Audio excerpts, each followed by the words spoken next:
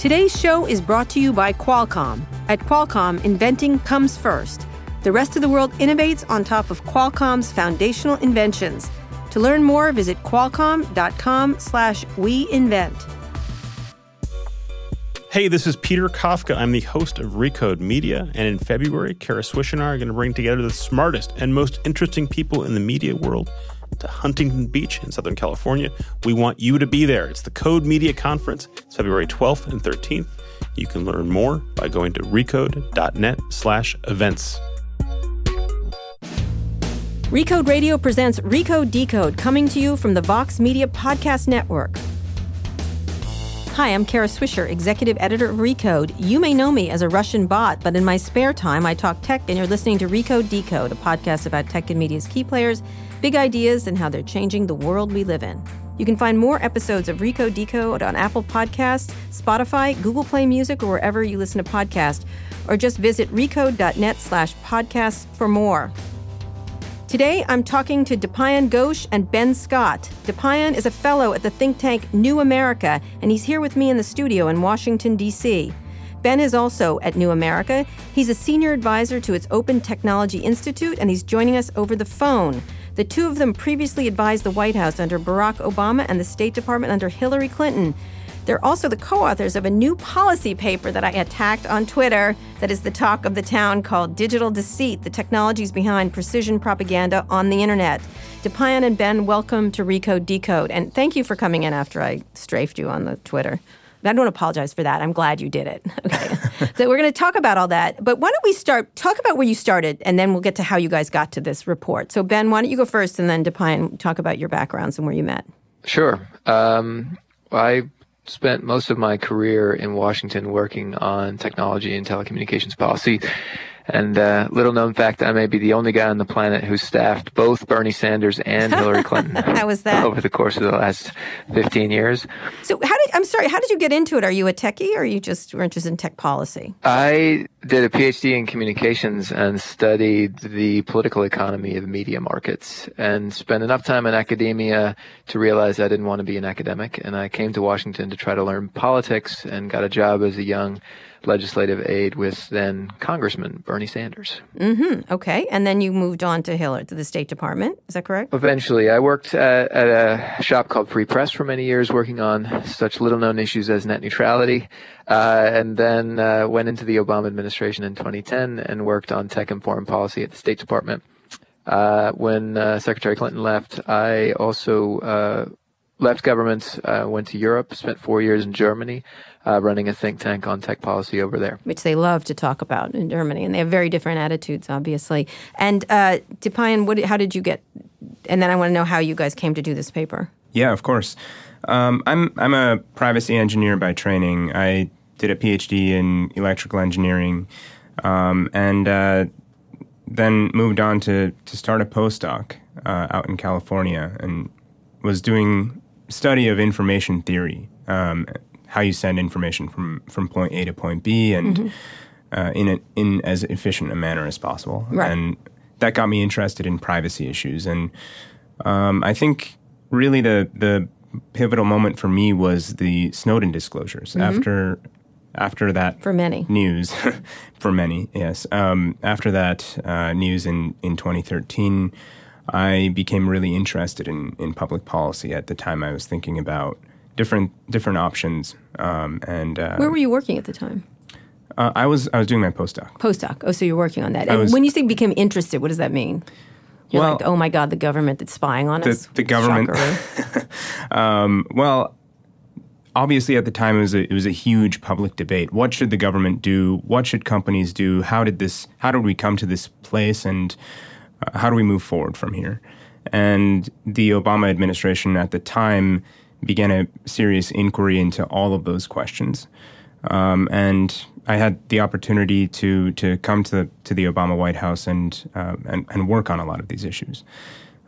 So I was there for a couple of years helping think about consumer privacy and commercial privacy issues, and amongst some other things.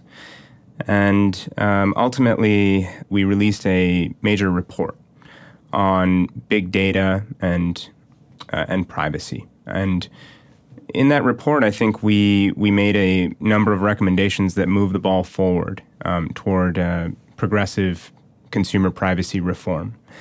And there was a lot of follow-through on all of the recommendations, particularly from the administration itself.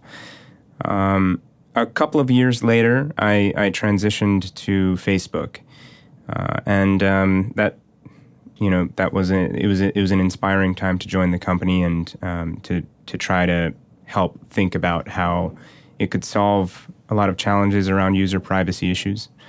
That brings me to my work with Ben at New America. So you were at Facebook for how long? About a year and a half. And what did you do there? What was the actual? You worked on privacy issues. What does that mean?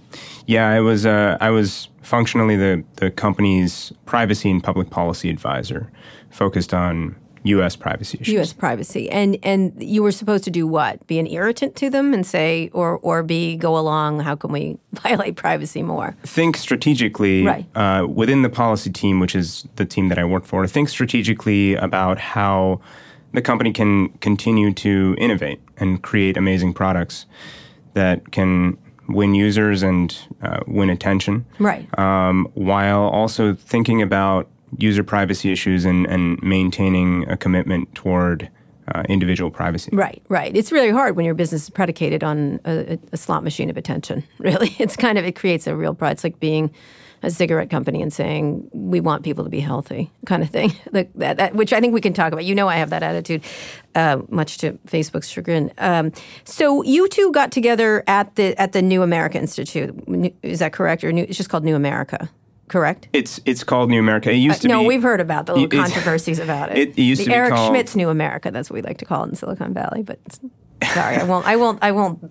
Well, we do still have a conference room named after him. Oh, do you? Okay, it used to be called the New America Foundation. It's now called New America. Mm-hmm. And Ben should really answer part of this question because he fundamentally helped create this new initiative that I joined. All right, Ben, why don't you talk about the new initiative and how it led to this paper, Digital Deceit, the technology behind precision propaganda on the internet. And I do like Digital Deceit. It sounds like a movie that we should all be watching. But why don't you talk about how you got to that? You created this group within New America. I am a part of a team that had the idea that we ought to build new ways of working for think tanks, that this old model of white papers for insiders was only going to go so far in this political environment, perhaps not even as far as it once did. And so we decided, hey, there's an opportunity here to do work at the intersection of technology and policy and practice. Mm-hmm. Let's build teams of people who are policy experts and engineers and designers and organizers and product developers, and let's try to do stuff in addition to just talking about it. Like a startup in a lot of ways, like a policy in a lot of ways, startup. Yes. Yeah. So it's called Public Interest Technology. We have a group of about 15 people that come from all of those different backgrounds.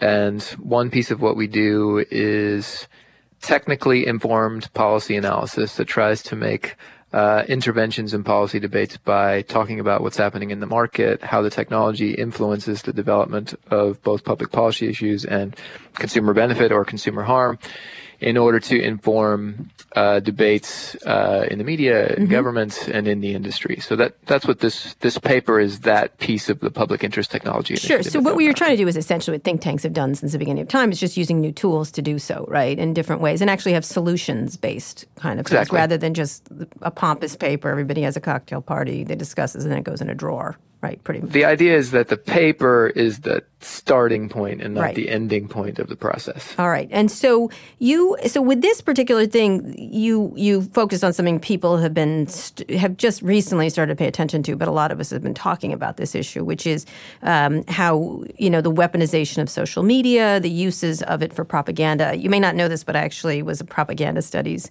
major at Georgetown and Columbia. Both of I'm very attuned to the idea of uses of propaganda. Have been used since the beginning of time, from walls in China to Nazi. The most famous is Nazi propaganda, obviously, but it's been going on forever. This is not a new thing. It's just these tools are more sophisticated and dangerous, probably. So your idea behind the paper is that you guys got together to write this paper. Dipayan, why don't you explain the paper and what you're saying in it? And In your words, I'm not going to... Sure. Fundamentally, we believe that, and we write about that, there is a fundamental issue in the construct of this whole digital advertising ecosystem. The ways that we have created this digital advertising ecosystem over time, which is, the fundamental way that the internet works nowadays, and is probably the biggest money-making machine over the internet, it carries a fundamental flaw, which is that there's an implicit alignment in the interests of the large internet platform and the advertiser. That is all fair and well. But when that advertiser becomes, let's say, has malevolent, has a nefarious motivation, like a disinformation agent, we need to segregate that shared goal between the internet platform and the advertiser. And that means that we need to figure out who those disinformation agents are. Our paper discusses all those issues. But it also pulls away from the specific lens on Facebook, Twitter, and Google, and Russia, and Which argues... Which is highly emotional, obviously, his partisan, political, Absolutely. As it should be, by the way. Absolutely it is. And argues that while that's the center of this debate, and as it should be, there's a much broader ecosystem here, and that goes from behavioral data tracking to certainly online ad buying and customer audiences and lookalike audiences, but also extends to search engine optimization and management platforms of social media. And many of these technologies are going to be supercharged by artificial intelligence as it's increasingly integrated into the technologies underlying the web. All right, Ben, give me your thoughts on what you're trying to achieve here with the paper to start this discussion, as you said. We want to shift the frame from a political analysis of how to stop Russians from violating American national security by distorting elections, and focus Which is on the large... a laudable thing to try to stop doing, but go ahead. Yeah, I'm glad people are doing that, but this is, even if we slammed the door on the Russians and they were unable to use social media to affect elections again, we haven't stopped the problem of disinformation. Right. Disinformation is endemic to internet communications. How do we account for that? What's going on? How does it work? What are we going to do about it? So our goal was to literally lay out the map of the mechanics of how disinformation operations work. It's not just Russian agents woke up in the morning and bought some ads on Facebook. Right. No, got that. I mean, it's easier to talk about it that way, for sure. It's easier to talk about that. So we wanted to systematically identify all the players in the market, describe what the tools are that they use, and to make the point that these are the standard tools of the digital advertising industry, which is one of the most effective innovations in digital commerce, and that those tools are the tools of the disinformation campaign because they are indistinguishable from any other advertiser. Right, absolutely. And until we deal with that problem, we're not going to solve this problem. And it is very likely to get worse because the technologies of the advertising industry for micro-targeting, behavior tracking, segmentation, and influence are getting better and better. Right. And changing also as we change the technology. Absolutely. I was just actually talking this morning on one of the cable shows, and I said it's not what happens in VR, what happens in AR, what happens when we have things embedded in our eyes, when we can be tricked and fooled with all kinds of cloud and technologies and things like that, and things we can't even imagine, which are coming down the pike at essentially any old episode of Black Mirror will help you understand that. I mean that in a joking way, but not really, is that it's regressing rather quickly as they fix one, clear one deck, another one comes up open, pretty much, correct? That's right. It's a moving target. Right. So when we get back, we're going to talk a little bit about what these tools are and what are the ones that are really problematic. And then in the final part, we're going to talk about what are the solutions. And I do want to talk about some of the issues I have with you, because I do think the administrations you worked for really did drop the ball in a lot of ways to regulate these companies before they got more powerful. And it was really the Obama administration who was in power when these companies came to real true power. And we'll talk about that and more with Dipayan Ghosh and Ben Scott. They are both fellows at the Washington think tank New America. They've just written a paper that's gotten a lot of attention, a policy paper called Digital Deceit, the Technologies Behind Precision Propaganda on the Internet, when we get back. Today's show is brought to you by Qualcomm. At Qualcomm, inventing comes first. When they connected the phone to the internet, Qualcomm's foundational inventions created the mobile revolution. And now, as Qualcomm leads the world to 5G, their inventions will enable new industries and the next great product the world can't live without. Qualcomm is inventing the tech the world loves. To learn more, visit qualcomm.com/weinvent. I also want to tell you about Too Embarrassed to Ask, my other podcast, which I host with Lauren Good from The Verge. That's me. Oh, dear. Hey. Here again. You got in the room. Every Friday, we answer all of your questions about consumer techs. And this week, we talked about sound needs. Sound needs. In the home. I like how you sound. redefined the category, also known as speakers. Speakers, yes, okay. We talked with Sonos CEO Patrick Spence. Sonos has been around for a while and is Great one of the company. leaders in the wireless audio market. But also we talked about the fact that Apple's HomePod is coming out soon. And so we had a lot of questions for Patrick. Patrick, what was your favorite part of this week's podcast? Well, I think it's really about how Sonos is going to take on the big tech giants and continue to lead in this smart speaker space. Oh, I like it. That was a great answer. Patrick. And we talked about Google. We talked about integration and where sound is going, essentially. And you didn't take any shots at RIM BlackBerry too, so that was fantastic. Oh, damn. I think she got one in there in the beginning. It was a great discussion. I hope you go listen to it with Patrick Spence from Sonos. You can find Too Embarrassed to Ask on Apple Podcasts, Google Play Music, or wherever you listen to podcasts. That's Too Embarrassed to Ask. See you there. We're here with Dipayan Ghosh and Ben Scott. They're both fellows at the think tank New America, and we're talking about their latest paper, which talks about, I think, pretty much the weaponization of social media and how it's beyond the Russian bots, essentially, which Ben was just talking about, and how you push that back. Why don't you start, Dipayan, talking about the landscape? What are some of the things that are happening right now? Because, as Ben just said, things change rather quickly. Yeah, of course.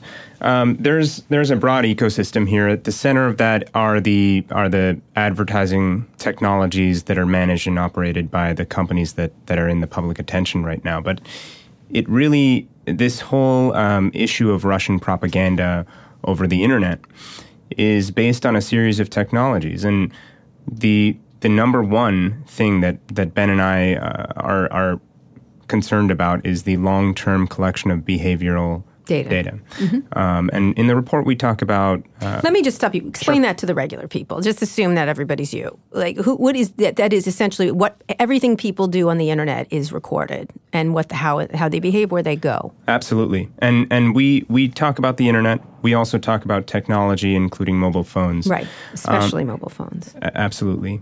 I think it starts with certainly the use of major consumer web applications like Facebook, like Google, like Amazon, which increasingly understand our interests. Mm-hmm. They know our preferences, our behaviors, our beliefs, our likes, our dislikes, and those that information that they infer from our mm-hmm. clicking like or searching for Recode on. Well, there's signals Google. All the time. They're signals. And increasingly, they can determine our individual personal intent, mm-hmm. and that's how all these technologies over the internet are monetized, right. by understanding our intent and targeting advertising. And the more they know about you, the better, because that's gone back since when you were at a supermarket and they knew if you bought cat food and litter and skim milk, you might be a single lady or something like that. Whatever they did. I used to cover retail, and it was a big deal, the data they'd collect from your purchases at the time, which was minor compared to now. And one of the things I think we should underscore is when we move into the mobile age, when you sat at a computer and went from website to website, that was all they knew. And they could infer a lot from that. But now when you're on a mobile phone, they know what you search, then where you go, and then what you call, and then what you like. And then it creates an entire tableau. You can't even understand how much. And when you introduce it into the home, it's even more so. Because you get a complete picture. It's a photograph of a person's life, essentially, and their needs. Absolutely. That was where I was going to go next, which is the implementation of cookies on the web. Which really help the major companies as well as the smaller players in the advertising ecosystem, as well as consumer-facing retail companies like Nike or eBay understand more about us. All right. So Ben, when they're doing this, that is their business plan. There's nothing else. I mean, that is the at the heart of Google's business for sure. Getting you to what you want. Same thing with Amazon. Same thing with Facebook. Not Apple or others necessarily, but in that zone. So can you talk about that? Like, how do you then, if that's what you just described what they are and what their business is? Yeah, I mean that's the fundamental point of the paper, that the scandal over Russian disinformation on the internet does not depend on the Russians using some tricky new technology. Right. They're using the fundamentally normative tools of the digital advertising industry that are at the center of the business. So talk then about what you changed, because you're just saying, well, I'm going to use the cigarette analogy, even though cigarettes actually kill people. This is a little different. It warps people. I think it mentally warps people. If your business is predicated on people smoking cigarettes, you can't really shift into another business, or can you? So you essentially described what they do and say this is their business, and their business is easily manipulable in all kinds of malevolent ways. Well, I'm not necessarily saying yes, we are describing how this ecosystem works. We're not necessarily saying that it needs to be broken down and changed, and we need to change the fundamental ways that we pursue monetization on the internet. Rather, we're saying that there are some key technical flaws in the system that need to be solved. All right. Go through them. Ben, why don't you start? Well, for me, the core of it comes down to the harm created by leveraging personal information and the social graph to enable political advertisers peddling disinformation to manipulate your prejudices in the same way that a retail advertiser would attempt to manipulate your consumer preferences. That's the core of the problem. That's what's generating filter bubbles, alternative media realities that people live in that inform their political views and choices. How do we disconnect from that pattern? We have to look at whether it is appropriate to collect and store political information as a part of the data profile, whether it's appropriate to sell that to advertisers, whether it's appropriate to sell it to political advertisers. If you're going to sell it, what kind of transparency should be in place? How should the consumer know why and how they're being targeted with what kinds of messages? None of those questions are anticipated under current law, and we're not having that discussion yet in the context of Russia, national security, and Twitter bots. I think nor are the companies thinking of it, because they don't, and we'll talk about how they think, because they don't anticipate malevolence oftentimes, or else they willfully ignore it. I'm not really clear which one it is that's at work there, but I often think they think in opportunities, not necessarily in problems like that could happen. All right, so that's one, obviously. Second one, another one? Well, for me, this is very much related to Ben's point, but the flaw to me, the major flaw is that it is hard to detect malevolence, and there has to be a way to build around this.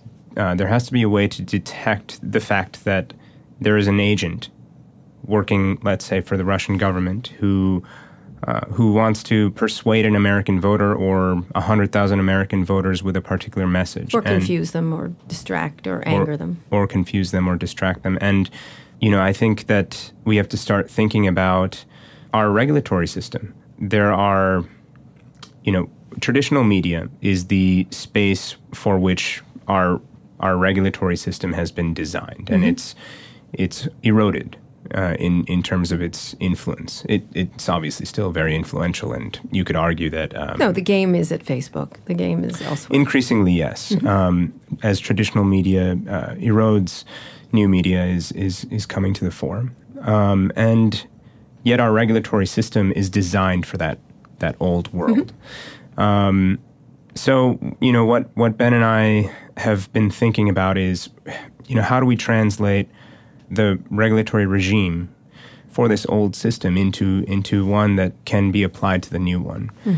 And that, I think, can solve this major flaw of detecting malevolent actors in a number of ways.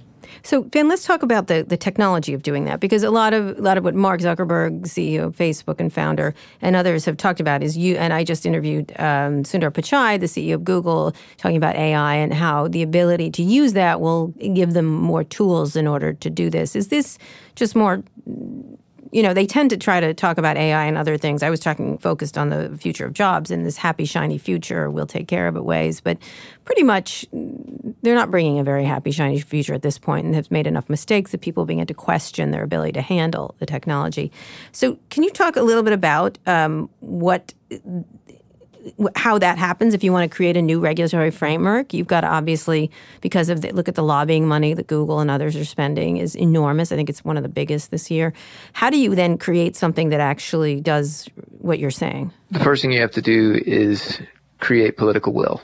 Mm-hmm. You have to create political will by educating the public about what's at the root of this problem, which is why we're so focused on shifting the debate from Russia and national security, as important as that is, to the fundamentals of the digital media marketplace that trades on data to target persuasive messaging.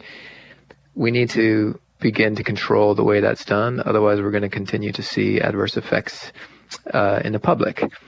People need to understand that. And I think, ironically, it could well be that the political will that we've never had to address commercial data privacy in this marketplace won't come from e-commerce, but from political disinformation. Mm-hmm. Okay, so get people there. This we got to get people there. Second is... Can I just, before you answer that second part, how come they're not mad? Well, because they never are. They know. I mean, there can be one data breach after the next, and nobody seems to care. Well, that's a question that has been vexing for consumer advocates like me for many years, that, people are willing to trade away their privacy for very little. Mm-hmm.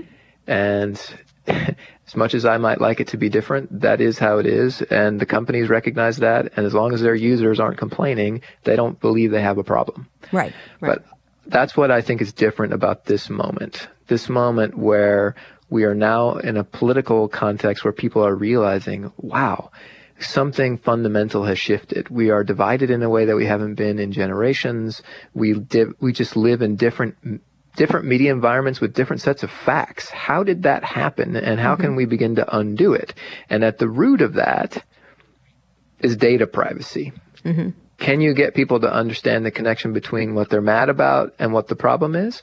That is our public education challenge. Mm-hmm. And once we have accomplished that, gotten people there, then we can begin to talk about, all right, how are we going to solve that problem? All right, what part of this? Making a second point. This is where I was going with that, is once you've gotten people there, then you need to think about, all right, how much of this can be solved with new technology? Can you deploy an AI system to detect and remedy disinformation in the way that companies have done it with child pornography, terrorist speech, things of that nature? Yeah. I think there's certainly a role for technology to play, and I would welcome all of the innovative minds focusing on it. But I think ultimately there have to be, at the very least, bright line rules about what the public needs to, in order to be protected from harm and in order to maximize benefit. This is the new media environment that provides information and news to our democracy. We need to protect it and make sure that it has integrity. So you're talking about regulation that doesn't seem to be coming, even though there's been a lot of hearings and everything else. Perhaps I'm cynical and old, but I just feel like this has been going on since the beginning of the internet. Nobody seems to have the political will, despite even, I know this could be, you're always looking for a moment that will change everything. Everyone's always talking about a privacy or data Armageddon that will finally get everyone to realize that, wait a second, this stuff has control over our lives we don't understand. And this moment may be that. But again, it's highly politicized, and people are even arguing whether it even matters. I think it gets pulled down in the miasma of Washington politics. Do you feel if this is a moment and there is political will, who has it? And how can that be done in a non-political way? Because it seems it's like that's the only way to do it. But whoever's being disadvantaged is going to be louder, like the Democrats right now. Whoever isn't is going to be quieter, like the Republicans. And when the Democrats were in power, they were very silent about these issues. I mean, now they're suddenly born-again internet haters, but they were, as I said on the Twitter, they were pandering suck-ups for a long time. Not you in particular, not you two, but they were. Like, there's just no other way to put it. Like, they were pandering suck-ups to the tech industry. Well, I think that the discussions in D.C., and I'm talking about the testimony that Colin Stretch participated in for Facebook, and Richard Salgado for Google. You know, they sent their most boring executives, but go ahead. Part of the strategy. I think that those discussions, this current intent in Washington and interest from the public to think strategically and critically about the industry can lead somewhere. And I think Ben just suggested it in his last statement about using AI. I think that these discussions can really lead to industry action in the, I wouldn't say immediate, but shorter term, to try to use different signals like the geography, the origin of the advertiser, and the mechanisms for targeting, and the intended audience, and the content of advertisements or organic content. Those types of signals can be used to try to draw out with, let's say, 95% confidence that, okay, this advertiser, this guy is a disinformation agent. He or she is trying to influence malevolently a voter. So I think that's I hope that these discussions can lead us there in the next 1 or 2 years within the industry. I think in the longer term, and touching on your broader point about Democrats, Republicans coming together and thinking about privacy, as we know, there is no baseline privacy law in the United States, like there is in Europe. And, these two places are culturally different. And in America, we have for a long time valued the strength of the market. Mm-hmm.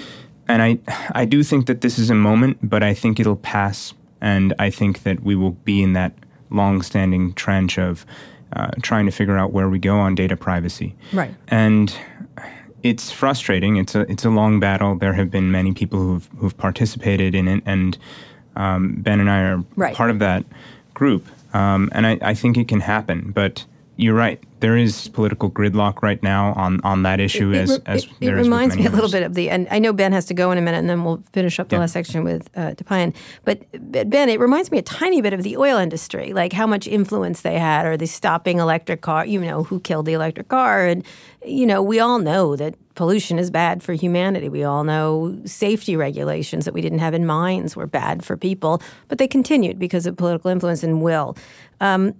Now, everybody is jacked into the internet, and they do know. And besides not just this issue, but the issue of tech addiction, of how they design these systems to keep you, again, in the slot machine of attention, which I think if you think of slot machines, you really do start to understand what's happening here.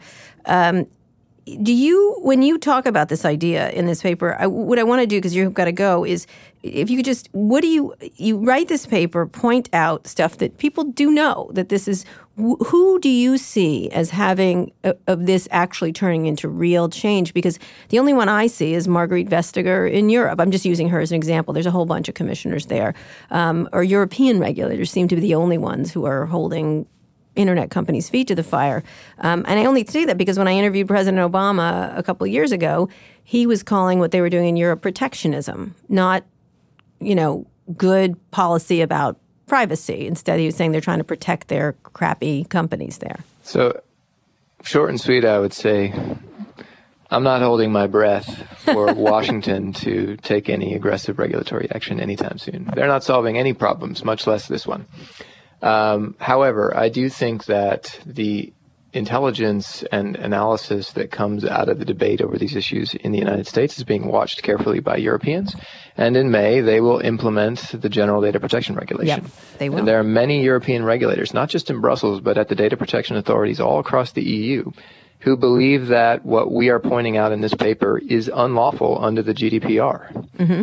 And I predict there's going to be a Pandora's box of adjudications on these questions as the Europeans test both how far the law allows them to go and where there is political will to take action. Absolutely. And is that going to be partially informed by Europeans' own economic interests to promote their own tech sector? Of course it is. Is it also informed by a principled commitment to protecting data privacy and the integrity of democracy? Yes. Right. But the name of the game is America and China, isn't it? So where there's a little less respect for that. True enough. True enough. All right, Ben, you have to go, but when we get back, we're going to talk to Dipayan about what are the things we have to do to make this happen and where it goes from here, and whether the internet companies are finally understanding the damage that they've caused and what they need to do about it. We're here with Dipayan Ghosh and Ben Scott. They're both fellows at the think tank New America. They've written a really interesting paper you should read. It really is actually readable. Digital Deceit, the technologies behind the precision propaganda on the internet. And I wanted to say propaganda. It's also precision targeting, precision manipulation, precision advertising, essentially, on the internet. When we get back on Recode, Decode. Hey, this is Peter Kafka. I'm the host of Recode Media. If you like this podcast, you will also enjoy Code Media. It's basically a live version of a podcast just like this. It's a 2-day gathering of the smartest and most interesting people in the media world. Kara Swisher and I will talk to them live on stage in Huntington Beach, California. It's a very nice place to be in February. You will also learn a lot. You will help your career. You will help your company. We want you to be there. Speakers include YouTube CEO Susan Wojcicki, HuffPost Editor-in-Chief Lydia Polgreen, Maggie Haberman, who you've probably heard of, Adam Mosseri, who runs Facebook Newsfeed. Lots and lots of smart, interesting people. You should be one of them in attendance. Code Media is February 12th and 13th in Southern California. You can attend by going to recode.net/events. I'm here with Dipayan Ghosh in a studio in Washington, D.C., talking about Washington, D.C. He's from the think tank New America. We just had his partner in a report that the pair did, Ben Scott. They're co-authors of a new policy paper as the talk of the town called Digital Deceit, the technologies behind precision propaganda on the internet. That would be the talk of the town in Washington, wouldn't it? Nothing too exciting. Let's talk about the current environment, because Ben was just talking about Europe having the commitment to do this, but in a lot of ways it's not enough. It's got to happen here in this country. One of the things I did talk to you about when I was on Twitter was the money, first of all, the money that these companies have, the influence, and not just that, but the admiration that a lot of politicians have had for innovation. This is the one industry that we win at across the globe and still continue to dominate. Apple, Facebook, Google, all of them, Microsoft, they Twitter, whatever you do, Twitter in their business, we dominate. The U.S. dominates. So talk a little bit about how, if you want to change these things, you're also, and they make a very good argument that you're hitting innovation. That that China is going to just do whatever it wants, and right now, even in Silicon Valley, there's a lot of people going, well, in China, they don't have to deal with the niceties of sexual harassment, or they don't have to deal with like being diverse, or the kind of things that are also being discussed in Silicon Valley. So, can you talk a little bit about that? Sure. What a loaded question. It's a hard one to answer, but I think. Please unpack it and answer whatever question you want. I think where the place where we have to all come back to is our human values, and what do we value in this country? What do we value as people? Well, for me, for one, I value the right to privacy. I value the right to agency and individual agency and autonomy. And I think that as we discussed earlier, the fundamental business model of many of these internet companies is in contrast with that. It is at engagement, keeping your attention, even in a healthy way. That's what you're saying. Absolutely. These two principles just don't match up, and that's okay. We've always tried to figure out how we can organize markets in a way that is respectful and meaningful for individual consumers. And I think that that's exactly where we have to come back to. So, I think in short, we really need to think about the regulatory regimes that apply to data privacy, as Ben mentioned earlier, consumer protection, antitrust, and a few others. We really need to go back and assess how our regulatory regime in the United States is written and applied, and think about how the internet can be, under a new set of guidance from government and informed by the public in a way that can bring us back to those human values that we want to respect, and as consumers continue to use these engaging products. So do you imagine these companies feel the pressure? Do you think it's genuine? Some of these, they're now starting, obviously Mark Zuckerberg, every 5 minutes he writes a 6,000-word essay on feeling badly, or we're going to change it, or we're going to fix it. And I literally have lunches every day. And what's interesting about it is about a year or so ago, I was more attacking of them, and now they were like, stop complaining about our responsibility. And I think the phrase I try to use, because they're geeks and they like it, is with great power comes great responsibility, which was from the movie Spider-Man. It's actually a Voltaire quote, which is that they have to they've taken the money, they've taken the power, they've taken they've done lots of damage, but now they have to fix things. Or as Facebook has said, move fast and break things. I'm always like, you've broken enough things. Let's try to fix them. Do you imagine that they are part of this answer, or is that too, you can't let the powerful people control the outcome? They, as in the companies, I think the companies are part of the answer. I think the internet has created so much in the world. And, I think that, as many leaders have said already, on the whole, social media and the internet platforms have, and still do, create so much value so much positive. And this is a flaw that can probably be solved if we can overcome these things like political gridlock and so on and so forth. So I do think it's achievable. But we need to think now about these things, and when we have the opportunity to push them forward again, we have to seize it. So I want to talk about how to do that, because the thing I do stress, and I've said, I want you to explain, and you're to blame for all of the Obama administration and Clinton people. You now carry the weight of all of them on their shoulders.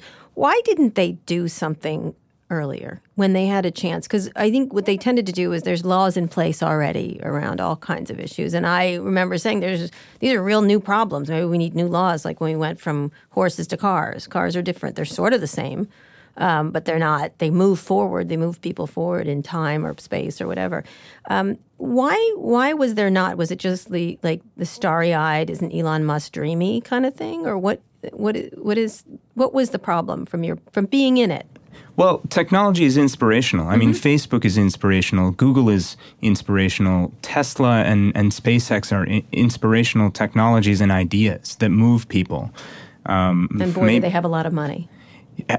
They do have a lot of money, but it's because they engage people across these ideas in such an emotional way, and I think that's important, and that has guided a lot of the rhetoric about these companies and this industry over time. Obviously I don't speak for the administration. Only the president does. I can say personally that while I was there, I felt as though we were doing everything in our power to push forward fundamental privacy reform. We've already stated that there has been political gridlock on that issue, and obviously, in a broader context, there was gridlock on every issue in 2015 when the Obama administration healthcare, everything, right? Yeah. Yes, released the Consumer Privacy Bill of Rights Act of 2015, and I'm not saying that was a flawless piece of flawless. It was called a discussion draft legislative proposal. It was not flawless. It was advised by industry, by consumer advocates, by... I love your advised by industry, sorry. Well, what I mean by that is that there were a lot of experts within the administration who had come from... Yes, they had. Google and Facebook and other companies. Similarly, we were talking directly to the FTC. I myself would, at the time, have considered myself, and still do, a privacy engineer and advocate. So it was advised by a lot of voices. And it fell flat. We intentionally released it on a Friday night, I think. Taking out the trash, it's called in Washington. Because we knew that it was dead on arrival, let alone in Congress, in the public discussion.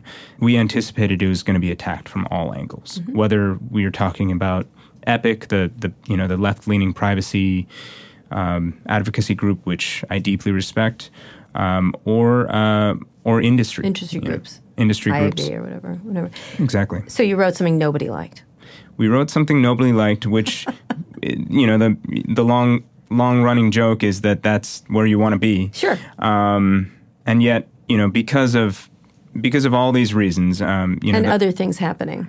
You're busy with healthcare. You're busy. Of course, it wasn't necessarily the administration's top priority at the time. Mm-hmm. The president was obviously in his second term, and wanted to leave a legacy and get things done that could really have momentous impact for many, many people. Mm-hmm. This, of course, can, but I don't think any of us, myself included, anticipated all the harm that could come to the country from a lack of fundamental privacy. So let's talk about where we're going. I think one of the things because here we are with this administration, which seems to not be more hostile to tech for sure, but in a really odd way. Bezos, Washington Post, that's really not helpful. That's not really, it doesn't have any direction. It's just sort of free-ranging rage toward it, and at the same time has been helped by it. It looks like it a little bit. And so how do you imagine this administration? And then I want to talk about what you see happening, what actually is going to get done. Well, it's very hard to read what this administration is thinking about technology. I don't think they're thinking at all. Yeah, maybe you state it more directly. I don't think there's anyone over there thinking. I don't think they filled those jobs or anything like that. Well, yeah, that's a great point. OSTP is the Office of Science and Tech Policy in the White House is empty. Isn't a real estate agent running it? But anyway, go ahead. Well, they've got I shouldn't say that. They have longstanding staff there who work very hard. But it's decimated, let's be clear. It has been decimated and cleared out. I mean, it should be cleared out and then filled up again by people who are aligned with qualified and aligned with the president's views.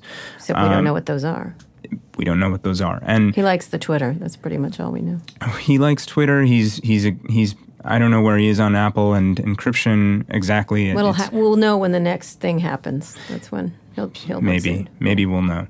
So it's hard to read, and it seems from everything, who knows whether or not he's reelected, but at least for the next 2 or 3 years, it seems as though we won't have much besides deregulation of the telecommunications industry, which is already happening, and I hope it can be stopped by Congress, but we'll see. But we don't really know what's happening with the core tech companies. So it remains to be seen. I think that the president, if they start cozying up to the administration, there could be, prolonged delays, gridlock, and yes, exactly. That's the goal, I think, in a lot of ways. Even though they pulled off the councils and stuff and they try to make stands, I think their issue is their base, their employees, which is their base, don't like the cozying up. And so they tend to want to react to that, first of all. And at the same time, their interests, I wrote a piece saying, here's where their 7 interests lie with them, including tax repatriation, especially tax repatriation. Because a lot of things, they are aligned, and it all has to do with corporate profits, essentially. And then in that story in the New York Times, which was really interesting, the Democrats are starting to, we did a Cory Booker interview a while ago where he was quite anti-tech, I would say. He'd say thoughtfully, but it was pretty anti-tech from a Democrat. And others are talking about it. Kamala Harris, certainly, and when she was Attorney General of California, was very tough on privacy issues in that state, which is similar to Europe in that regard. Or similar, not totally similar. But where are the people doing that? Name some names here who you think are going to be important going forward. Yeah, sure. I mean, I think states too, because I think it might be on the state level. You might see some. In the Senate, I think it's hugely important and inspiring that that Warner and Booker and the like are speaking out about this. McCain are speaking out about this and taking this issue on. I should also mention, people who have had a long-standing commitment toward consumer privacy as well. Markey and Blumenthal among Markey them. Has. And that is important. I would love to see more people, especially in the Senate, standing up and thinking about consumer privacy. It doesn't have to be in a way that you state rhetoric that is directly in contradiction of the internet companies. I think that something like the Consumer Privacy Bill of Rights legislation introduces a lot of interesting ideas that the companies could absolutely get behind if it were done in the right way. But I would love to see people like Tim Kaine and Elizabeth Warren, Kamala Harris. Absolutely, those are three. You should see. What about the House? In the House, things there used are to be a few geeks. Things are more difficult. I think Ellison is. I think he can be a real advocate, but it's just hard. You can't come up. I can't either. It's hard because I'm thinking of the Commerce Committee, and one of the issues is that it is they're for a long time the companies have been very close to the Commerce Committee, and it's very hard to see a way in for consumer advocates. I would have to think more about that. Yeah. All right. And so where else in the states? Any state that is particularly? Yeah. I think that there are some states that have really taken on interesting and novel approaches to privacy, in particular privacy. California has had a long-standing commitment to privacy and has been thinking about, for example, broadband privacy. The think tank that Ben and I work for, New America, has done a significant push for broadband privacy at the national level with the FCC and in California once the FCC dropped the ball. I think California is one of those states that I'd look to. Certainly Washington, Texas, Illinois, Connecticut has. And getting to, Leslie, and then I want to get some predictions from you, the FCC, where a lot of this, FTC and the FCC, where are we with them? Well, it seems as though the FCC's intent is to just deregulate the industry. Yes, deregulate everything. More new laws. Rip everything down. And it obviously hits hard for me. One of the issues that I worked on with many people in the Obama administration was the net neutrality. Yeah, that's gone. That's gone. Congress should have taken this up. This shouldn't be a volleyball every time there's a new administration. Of course, it shouldn't be. And I have strong emotions about it that can go on for a long time. You just weeped over net neutrality. That makes you a Washington person. And that's an example where President Obama did have a strong commitment, starting from his days in the Senate. Tried everything he could, and people accused him of putting his finger on the button of the. So, I think that with the FCC, it's frustrating to see a lot of the things that are happening. The FCC's role is to bring regulation and enforce it on a huge industry that has a lot of power over regular people. Right.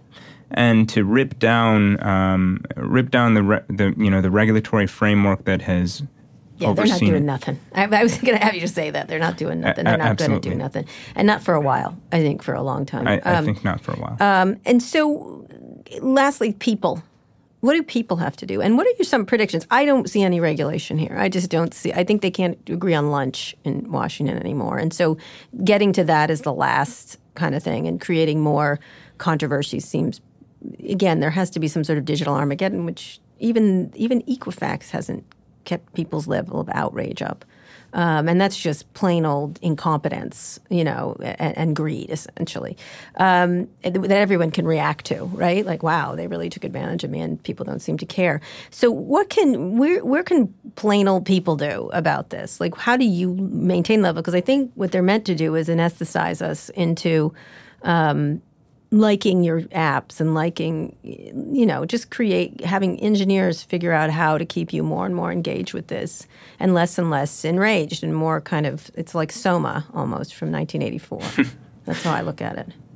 Well, I think that people have the voice when they come together. They can have an incredible voice, and I'm thinking back to net neutrality, for example.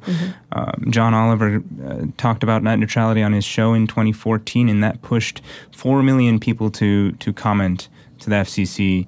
toward the goal of bringing strong net neutrality regulation forward. And of course, we've heard a lot about bots and fake accounts commenting to the FCC now and impersonations. Yeah. But I think that is the fundamental thing that a citizen can do. Comment to her government that, I want you to take these actions on my behalf and my kids' behalf. Right. And that's not just the FCC. That's offices too on the Hill. Yeah. That's the number one thing I would say. Call your congressman. Call your congressman. I think Ben had mentioned earlier in this podcast that consumer education is a huge element Which you're trying to do here. to the particular problem of disinformation and privacy more broadly. And I think that we all have to be part of that. Mm-hmm. The company that I used to work for, Facebook, has actually taken a lot of incredible steps to try to inform people about how it collects data and how they can make choices about how they share information with Facebook. Are you with the group? There's so many ex-Facebook people now are like, I can't believe what we did. Do you feel that way? No, absolutely not. There's like regrets. I have a few, except for the billions. I've now enjoyed my boat and plane. Well, without naming any names, Mm-hmm. I know who you're talking about. Oh, there's lots. There's not just a few, but go ahead. But recently, there have been a Yes. couple of notable people. Mm-hmm. I don't think Ben and I are. I don't think I know neither of us are trying to swing at the knees of the industry that Mm-hmm. has become the medium of communication today. Instead, what we want to do is develop productive conversation and help drive this conversation to something that can lead to something that can frankly make the world better for people. So is this overkill? Now it's like seems they're blamed for. I mean, I just said George Soros. I don't want to get a lecture from him about. Come Sure. on, manipulator of so many things. Like, you know what I mean? It's really everyone feels the ability to pile on now. Yeah, and I thought that you were asking more about ex-Facebook employees than. But that too. It's just Yeah. No, you're absolutely right. This is a broad issue now. It's one that everybody cares about, wants to have an opinion on, and I think that's important. It just shows the importance of getting it right. Right. I'm not with the camp that has said that, for example, Facebook as an example, Facebook was complicit. Mm-hmm. Having worked there, at the time, I can say that I believe that that's not the case. I agree with you. I just think they weren't paying attention. I think they don't think like that. I think it's hard to understand their mentality. I've talked about this before, but often I'll go in and I'll name 6 bad things that could happen with one of their products, and they're always like, "Carrie, you're so negative." Like, you know what I mean? And they actually, I don't think they're being tricky and they're wink, wink, nudge, nudge. We know the problem. I think they think about opportunity over problems. I think that that's absolutely right, and I think that that's how the market is designed, and that's the underpinning of the American capitalist system, Mm-hmm.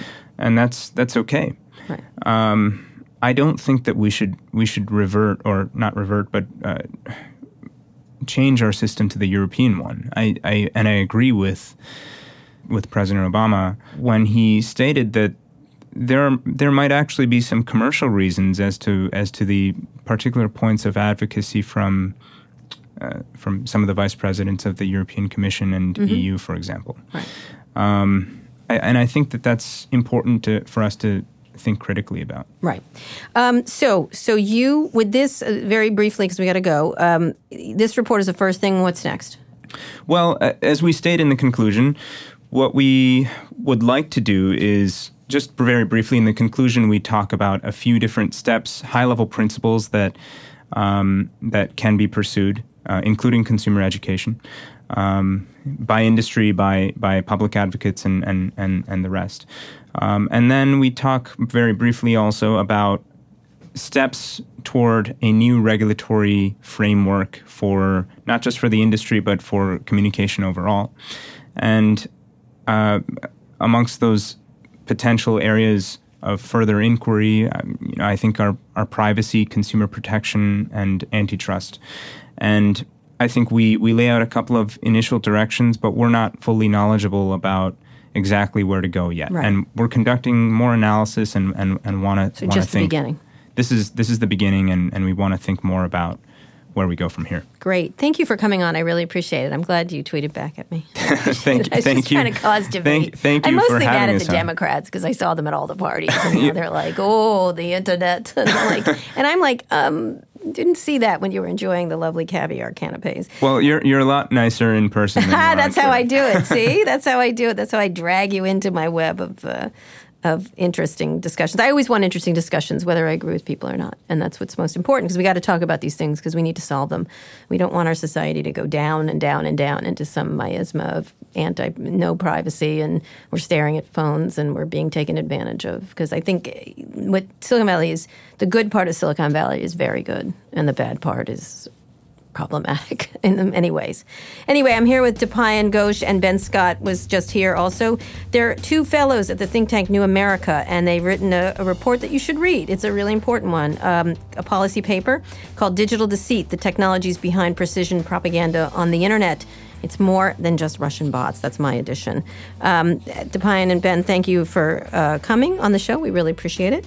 Thank you. If you enjoyed the interview as much as I did, be sure to subscribe to the show, be the first to listen to future episodes, or catch up on previous episodes. You can find more than 175 past interviews in whatever app you use to listen to this, or on our website, recode.net/podcast. If you have a minute, please leave us a review on Apple Podcasts. That helps people find the show.